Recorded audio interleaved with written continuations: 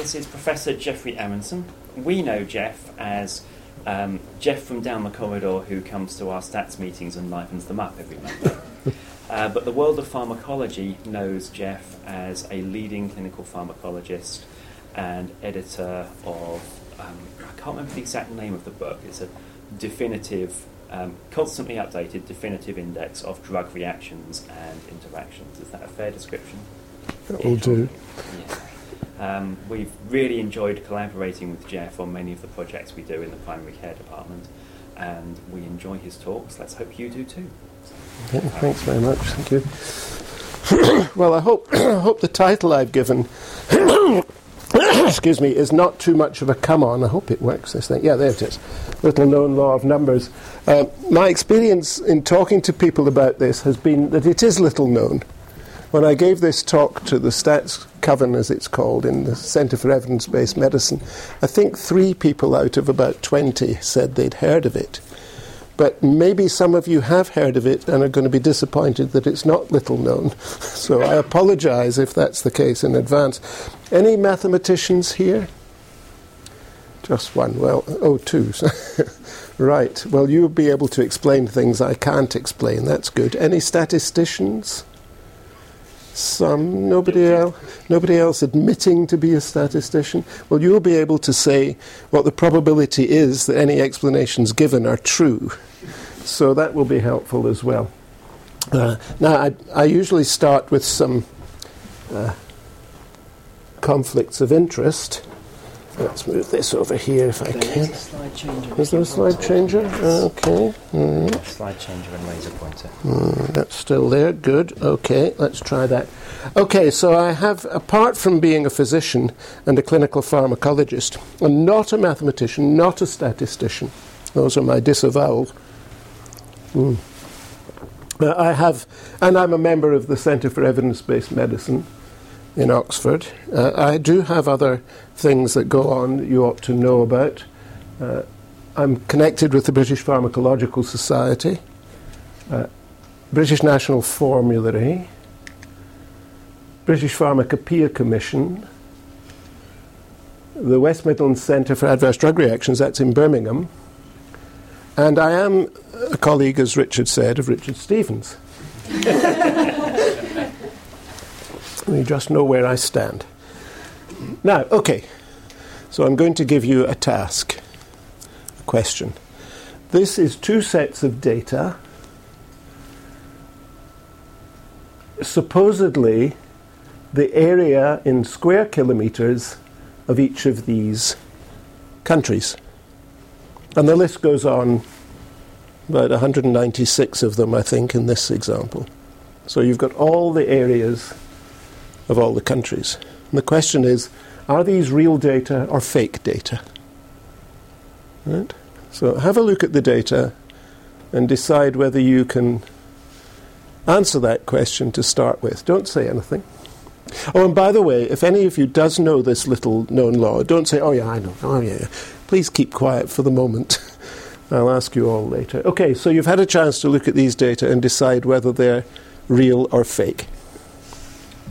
Good. Now I've selected, not at random, this is not a random selection, as you'll see, 9 countries from that list, and there are their populations. And if I truncated them, the last 7 digits, I'd have the leading digit in each case. And I'd have 1, 1, 1, 2, 1, 3, 1, 4, and so on. So all I'm interested in is the leading digit. Okay? So the question is, if I take all 196 or whatever countries, what is the distribution of the numbers of leading digits? Right? So that's the question I have to ask of you. What is the distribution of the, let's say 100 leading digits? Okay? So here we are, we have the leading digits, and I'm going to suggest some possible distributions. And here they are. 4 possible distributions. The first distribution is completely equal, a flat distribution, the same number of ones, the same number of twos, the same number of threes, same number of fours. Okay? The second distribution is a lot of ones, fewer twos, and so on, down to very few nines. And the third distribution is that one upside down. Lots of nines, very few ones. And the fourth distribution is a normal distribution. Bell-shaped curve. Okay, so I'll give you a minute just to, a second or two just to think about it. Then I'm going to ask you to vote. This is not Brexit. You won't be held by it. Okay, everybody ready? So who votes for this distribution here? All equal across the board. Nobody's interested in that one. No? Good, okay. How about the second distribution? Lots of ones, very few nines. We've got 3 for that one. Good, okay. How about lots of nines and very few ones? Nobody willing to... There's a few... there's not going to be... We're not going to cut your heads off if you get it wrong or whatever. It doesn't matter. Have a go. Guess. If you don't know, have a guess. And what about the normal distribution? Any offers for that? 1, 2. You're not a very good audience. You haven't participated. Let's try it again. I want everybody to guess if you don't know. All right? I won't shoot you. The even distribution. What about guesses? 1 guess. Very good. 2 guesses. All right. I'm watching to see if you put your hands up again. Vote often, vote. Okay, second distribution, lots of ones. Okay, 1, 2, 3, 4, 5, 6, very good. This one, lots of nines. 1, 2, 3, yes. And the normal distribution, half a dozen or so. So I guess that's no better than chance in a small group. I don't need to do a significance test, but actually that's the answer. Right. Does anybody know what this distribution is called? Anybody come across it? No? Well, you know, because you know. So it is little known, it appears. It's called Benford's law, or Benford's distribution. And it is frankly surprising. When I first was asked this, I thought, well, it's just going to be even, isn't it? If I hadn't called it a little-known law of numbers and you thought there was something funny going on here, you might all have voted for that. I guess, I don't know. That's what I thought when I first heard the problem. I thought, surely they're all going to be they're all going to be the same amount, equal numbers of each. Turns out not. And that's the distribution. The probability that any number will occur is the logarithm of that number plus 1 over the number. That's Benford's distribution, so-called. And I'll show you why. And there it is. So that's where these numbers come from. Log 2 over 1, log 3 over 2, log 4 over 3. And there's the distribution that you saw before, rounded off. Okay? That's where it comes from. All right. Has anybody heard of Stigler's law of eponymy? Stigler's law? Stigler's law was propounded by Mr. Stigler, Dr. Stigler. And he says, I've chosen for the title of this paper Stigler's law of eponymy, which may appear to be a flagrant violation of the institutional norm of humility. But actually, Stigler's calling the law Stigler's law obeys Stigler's law. Very self-referential, because Stigler's law is that no scientific discovery is named after its original discoverer, and Stigler did not discover Stigler's law. So Stigler's law obeys Stigler's law. And Stigler, it's a great paper. Stigler goes on to mention R.K. Merton, Robert Merton, some of you may have heard, a great sociologist of science, who wrote some wonderful papers. He was the man who first pointed out the law of unexpected consequences, or unintended consequences. His paper on that is very worth reading. And so Stigler quotes Merton, saying that Merton's famous hypothesis that all scientific discoveries are in principle multiples. Actually, of course, it goes back beyond that, before Merton even. This is George Sarton in a book written in 1936, The Study of the History of Science, and he says creations absolutely de novo are very rare if they occur at all. And of course, we know that things are discovered simultaneously by different people. Wallace and Russell discovering the idea of evolution simultaneously. Leibniz and Newton discovering the ideas of calculus simultaneously, and much disputed, and so on. I called this, independently before I ever learnt about Stigler, I called it the law of nomen. Nomen is the Latin, of course, for a name. So it seemed to me that was a good name for a name. And it stands for non-original, malappropriate, eponymous nomenclature. And it's Stigler's law. No entity is named after its discoverer. Actually, it comes from this man, Simon Newcomb, who showed it in 1881. And he published this paper in the American Journal of Mathematics. And what he noticed, and this is well known by those who know it, was that if you had a book of logarithmic tables, and we couldn't discover this today because we don't have books of logarithmic tables, he found that the first pages were much more thumbed than the last pages. It's a fascinating observation. And he said, well, this is odd. People are looking up the ones more than the nines. And he looked into this distribution and he said the first significant figure is oftener 1 than any other digit, and the frequency diminishes up to 9. Beautiful demonstration.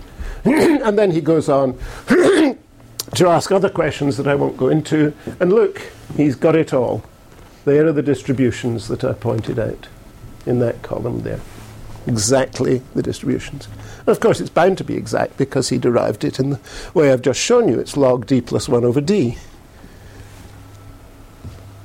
And the law of probability, he says, of the occurrence of numbers is such that all mantissae of their logarithms are equally probable. So it's a logarithmic law. And a lot of things in science and biology follow logarithmic distributions, of course.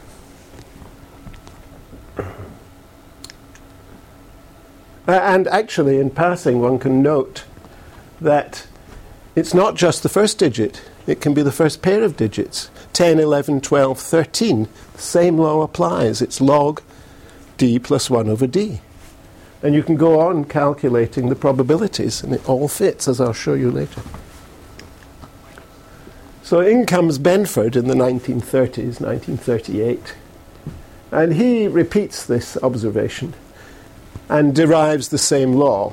Whether he knew about the previous derivative, I don't know, but he certainly quotes the grubby pages hypothesis that is well known from books of logarithms. And this time what he does is he actually tests the law. He takes a whole load of data and he tests the law and he finds it fits. And I think... So he says the law of anomalous numbers, he calls them, is thus a general probability law of widespread application. And there are some of his data. And this is prime numbers. And he's plotted the distribution of first digits, leading digits, in all the prime numbers.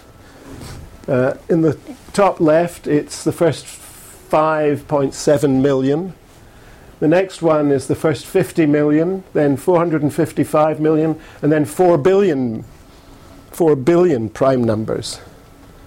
And the law holds throughout. Oh, in fact, it improves, as you can see very slightly, the more you have to analyze. Now, I did an analysis of this sort on the country data that I showed you at the beginning. And here they are. It's just 196 countries, but you can see the leading digits in the populations of the capitals of those countries follows Benford's law. So does the frequency of the leading digits of the populations of the countries as a whole, not just the capitals, but the populations of the countries as a whole. So do the frequencies of the leading digits in the areas in square miles of those countries. And if you did it in square kilometres, it'd be exactly the same. Or in Egyptian cubits. It just scales. Square kilometres. So now you are in a position to say whether these data are real or fake. I'll give you a minute or two to think about it.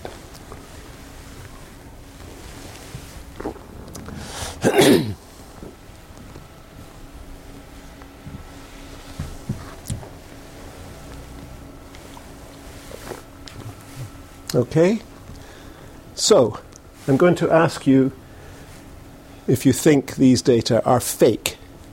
All right? Anybody think that the first column are the fake data? I'm not saying they may both be fake, they may both be real. Okay? So, anybody think that the first column are fake data? Guess if you want, there's no penalty. No, nobody for that. What about the second column? Well, you think those might be fake? Yeah. There's no ones. They don't begin with one, any of them. But the first column, there are some, so they might be, they might not be. It's a small sample, of course. And as I've said, I've analysed the whole data set. But here are the distributions. There's the distribution for the first one. So, you can't tell, really. You certainly couldn't tell they were fake. You couldn't say these are fake data. You can't, on the other hand, say these are real data. It looks as if they probably are, but it's not a big enough sample. But you'd be damn sure those were fake. A pretty high probability that they are fake data. Okay. There are some statistics that match Benford's law, and you can read them for yourselves. Some interesting sets of data there. These all obey Benford's law. It's quite striking. It really is amazing. Here's some more. This is, top left is the distribution of 122,000 cities in the world according to the heights above sea level, in meters, and on the right in Royal Egyptian cubits, just for the hell of it. A daily volume of shares on NASDAQ, import-export volumes for seafood, fish, and so on. That's the URL of that particular website. And I said the leading pairs of digits. There you are, NASDAQ daily trading volumes. And as you can see, you remember that the 9s start at 4.5. So here we have the 10s, 11s, 12s, up to the 99s. All following Benford's law with incredible precision, accuracy. Don't correct me. Okay. It's quite amazing, really. So why is this? Well, this is how I understand it. We've got a pencil, a little stubby pencil. It's 1 unit in length. And I'm going to make the pencil grow. Oh, that shouldn't be there, sorry. Doesn't matter. Until it's 2 units in length. Right? And it's going to grow at a uniform rate. So the time it takes to grow from 1 unit to 2 units is the time it takes to double in length. Now, if I measured the length of it every second, let's say, I'd have a range of numbers, all of which began with a 1. 1.01, 1.02, 1.03, 1.99. During that period, I would have 99, say, or however many numbers beginning with a 1. But if it continues to grow, when it grows between 2 and 3, it only has to grow by half the length. And so there will be fewer 2s during the same time, because the proportion by which it's growing is not as large. Similarly, when it grows to 4 units, it's only growing by a third. So in the same interval, growing at the same rate, there will be fewer 3s than there were 2s. and fewer 2s than there were 1s. That explains it. And it's a logarithmic distribution. So if you plot the normal numbers on a logarithmic scale, that's 30%, log 2 is 0.3010, right? So that's 30% of the way from 1 to 10, and so on. As you go up the scale, the spaces become narrower and narrower. Anybody who's ever used a log paper for drawing, as I do sometimes for drawing plasma concentration versus time curves, which are log linear, if you give a drug to someone, measure the plasma concentrations, the concentration falls exponentially. And if you plot it on a logarithmic concentration scale against time, it's a straight line. And the logarithmic concentrations look like that. They get smaller and smaller as you go up from 1 to 10. But when you get to 10, to get to 20, you've got to double again. Going from 10 to 11 is smaller, again, than this. But going from 10 to 20 is the same size as going from 1 to 2. So here you have to increase by 100%, here by 50%, here by 33%, and so on. And so if we go back to our law, we see that's exactly what it is. 3 over 2 is 1.5, it's 50% more. 4 over 3 is 1 1/3, it's 33% more. Just like the pencil growing. That is why Benford's law applies. Here's a paper. Can't remember where this comes from, but it's post-email, so it's relatively recent. On first digits of squares and cubes. Here's one on the first digit frequencies of prime numbers. Well, we saw that Benford did that, but these pair did the zeros of the Riemann-Zeta function, which is to do with the distribution of primes, and to do with the famous Riemann hypothesis, so far unsolved or unproven. I've wondered if I could get a set of data that might follow Benford's law. And so I thought, well, the simplest set of data I can access without going to an encyclopedia, the stuff on the countries, the populations and so on, was from Whittaker's Almanac that I analysed. This is from my computer. If you look at your computer, you've got .doc and .pdf and so on. They all have document sizes, so many kilobases. So I thought, well, I'll take out all the data in my computer and see if the sizes of the documents fit Benford's law. And it's not significantly different, but it's not quite right, is it? It's not quite fitting. So I thought, well, maybe I haven't got a big enough sample. 330, it should be enough, but maybe I don't have a big enough sample. So I extended it to more, it stayed the same. 850 stayed the same, and there they all are. So it doesn't quite fit. So I presented the data to the Stats Coven, and we discussed it. And I thought, well, maybe it's something to do with the fact that I'm mixing up .doc, .docx, .pdf, and so on. Maybe I should separate them out. So I did this afternoon on the train. That's what I did. And that's the PDFs. It's not helping. And worse still, the .docs are actually significantly different by chi-square. I just did a simple chi-square with 8 degrees of freedom, and it's less than 0.2. So there is something not quite right about these data. Or not quite conventional, shall we say. I don't know what it is, but this man, Theodore Hill, is one of the world's experts on this Benford's law. And this is what he says. If distributions are selected at random in any unbiased way, I suspect that's important.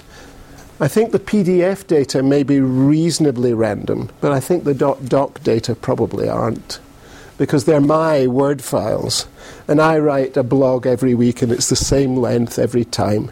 Or I write an article for a journal and it's similar length every time. So I suspect that there is bias in the .doc data, which explains why they're so bad. I wouldn't have expected bias in the PDF data, but maybe there is a source of bias there. I don't know. It's just a hypothesis. Then he says the significant digit frequencies, that's the first digit or the first two digits, of the combined sample will converge to Benford's distribution. And that's what we saw in a way. Although the dot-doc data were rubbish, if you like, did not fit, when I put them in with all the other data, and I haven't analysed all the other, I haven't analysed the PPT and PPTX and so on, when I put them all in, it started to converge, although it clearly hasn't converged fully, to Benford's law. So maybe that's what it is, that my sample is biased. So here are some lists of numbers that don't obey Benford's law. Lottery numbers, probably just as well, because otherwise we'd all be guessing to win the lottery with greater ease. The odds would shorten. Incidentally, there's an interesting thing. I don't know, do anybody buy lottery tickets here? Nobody foolish enough to? 100 million. Yeah, but it would change your life. It would, wouldn't it? I mean, that's an interesting argument. Okay, so let me ask you this. When is the best time to buy a lottery ticket?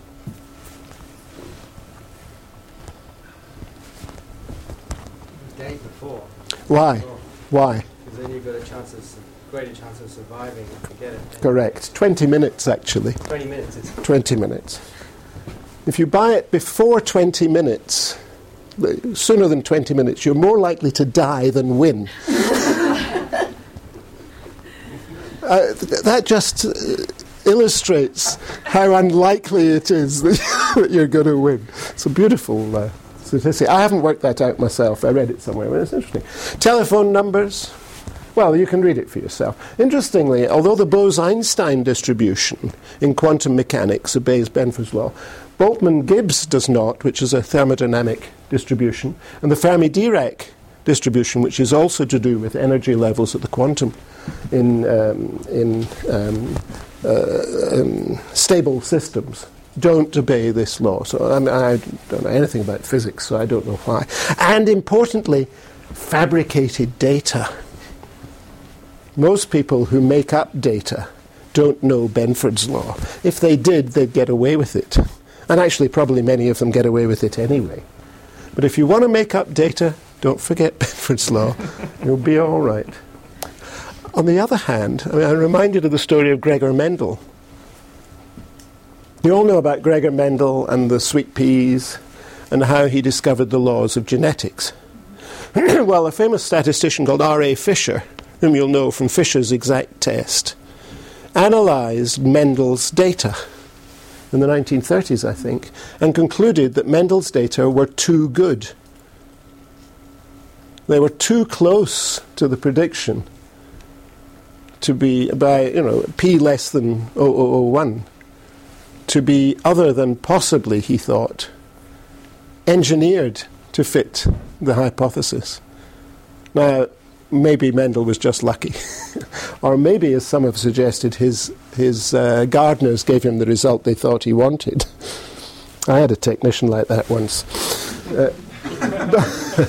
But don't stick too slavishly to Benford's law if you're going to fabricate data. Put some random error in. It'll look just much... so you know, it's not on the syllabus of the module. How to fabricate data. How to fabricate data. We could have a whole week on that, I suspect. All right. And there's a book on this. It says an introduction, but don't believe it.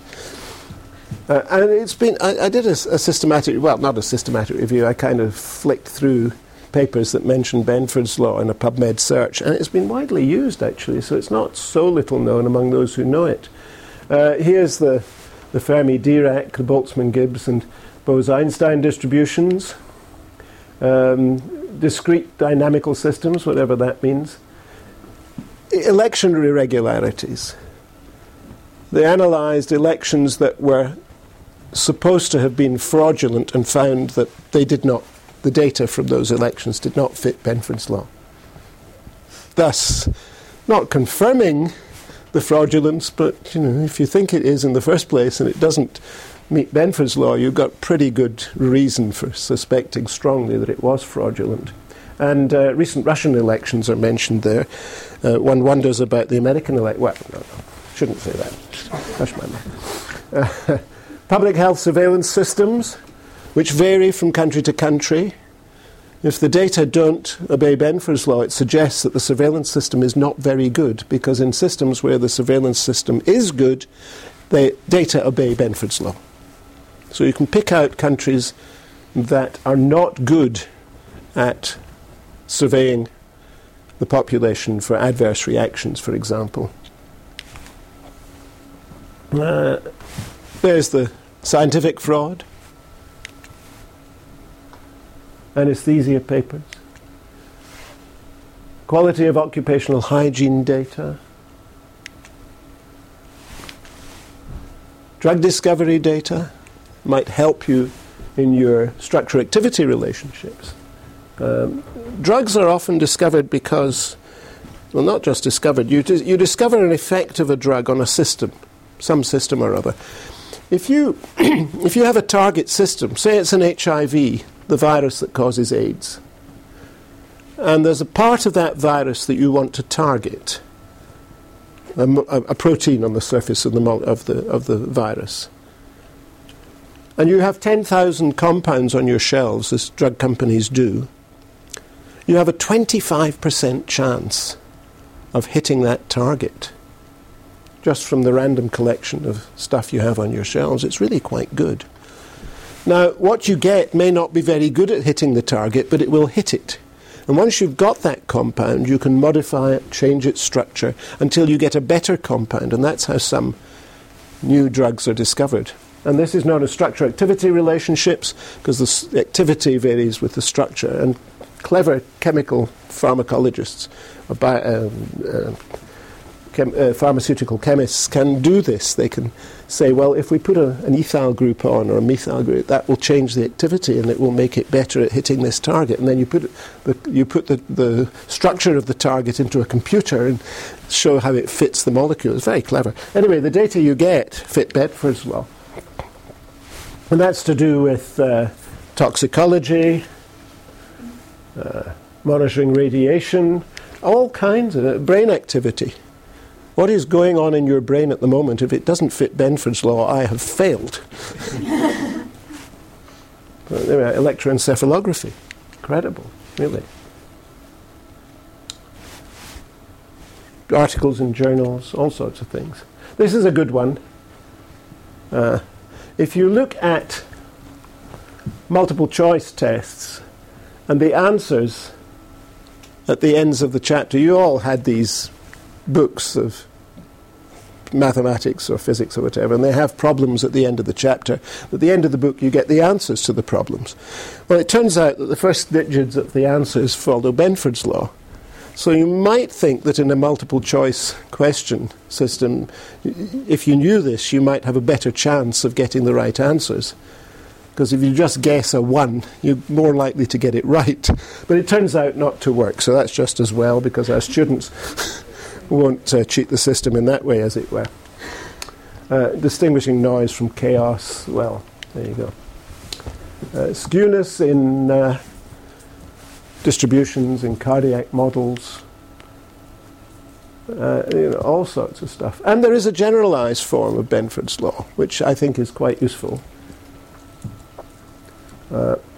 And I won't go into it because I don't understand the mathematics, but I showed you that the probability of any number d coming as the leading digit was equal log d plus 1 over d. Well, this is a more general law for all sorts of distributions. And in this thing you have an alpha, and if alpha is 0, then the whole thing collapses to the normal distribution. If alpha is 1, it becomes Benford, and for other alphas, I don't know, but it gives you other distributions, which are of interest, I guess, to mathematicians and others. So that's all I can tell you about it. It's not something I've read or understand in detail. And there are some distributions that you can see that are different depending on whether alpha is 1, 2, 3, or perhaps even fractional for all I know. I don't know. I mean, you can get fractional polynomials, so I don't see why you shouldn't have a fractional generalized Benford's law. But anyway, it can be used for different So the next thing I suppose I should do is try my data on one of these distributions and see if they fit when I get a minute off. And explaining the uneven distribution, the laws of Benford and Zipf. Anybody know what Zipf's law is? Zipf's law is to do with the frequency of words in a corpus, in a dictionary, say, or a corpus of texts. And the fifth, let's say, most common word is 20 times more common than the 100th most common word. That doesn't necessarily follow intuitively, but it turns out to be so. The fifth most common word is 30 times more common than the 150th most common word. There is a distribution of commonness of words in a corpus of language, which is also very interesting. That's Zipf's law. There's the online bibliography. Anybody that's interested, it's just put in Benford Online, and you'll find it, and there's a lot of literature on this, which is where I've gone to look for it. And I think that's it. Thank you.